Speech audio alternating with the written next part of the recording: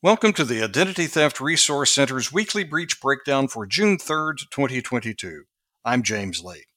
Each week, we take a look at the most recent events and trends related to data security and privacy.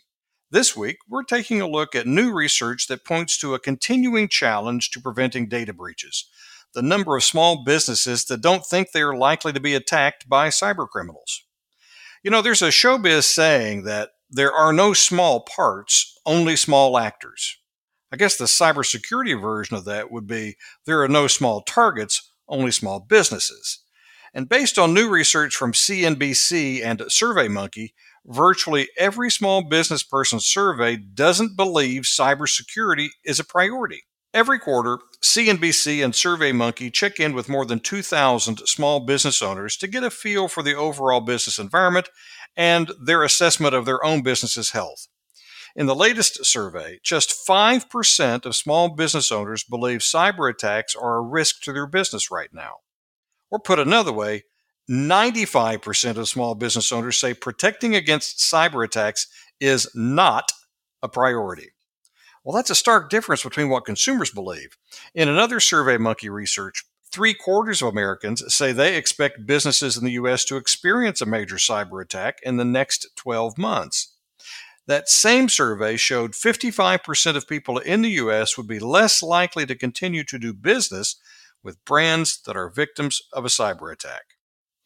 Now, let's contrast that 95% of small businesses who do not think preventing a cyber attack is a priority with the number of small businesses that were successfully attacked by cyber or identity criminals, or both. Late last year, the ITRC researched this topic in a first-of-its-kind survey of small business owners and executives. Of the more than 400 business leaders surveyed, 58% said they had experienced a security breach, a data breach, or both. 41% had experienced 2 breaches, and 25% had suffered 3. 79% of those who had been breached had experienced the compromise in the past 2 years. And just to note, 62% of those businesses employed 50 or fewer team members. So these weren't bigger small businesses, these were true small businesses. The point here is simple.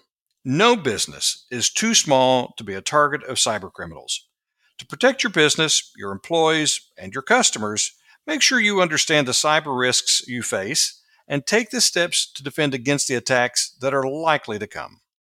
If you want to learn more about how to protect your business or yourself from identity crimes, or if you think you've been the victim of an identity crime or compromise, visit our website at idtheftcenter.org.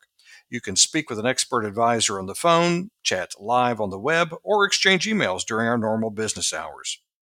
Be sure to listen to the latest episode of our sister podcast, The Fraudian Slip, and we'll be back here next week with another episode of the Weekly Breach Breakdown. Thanks for listening.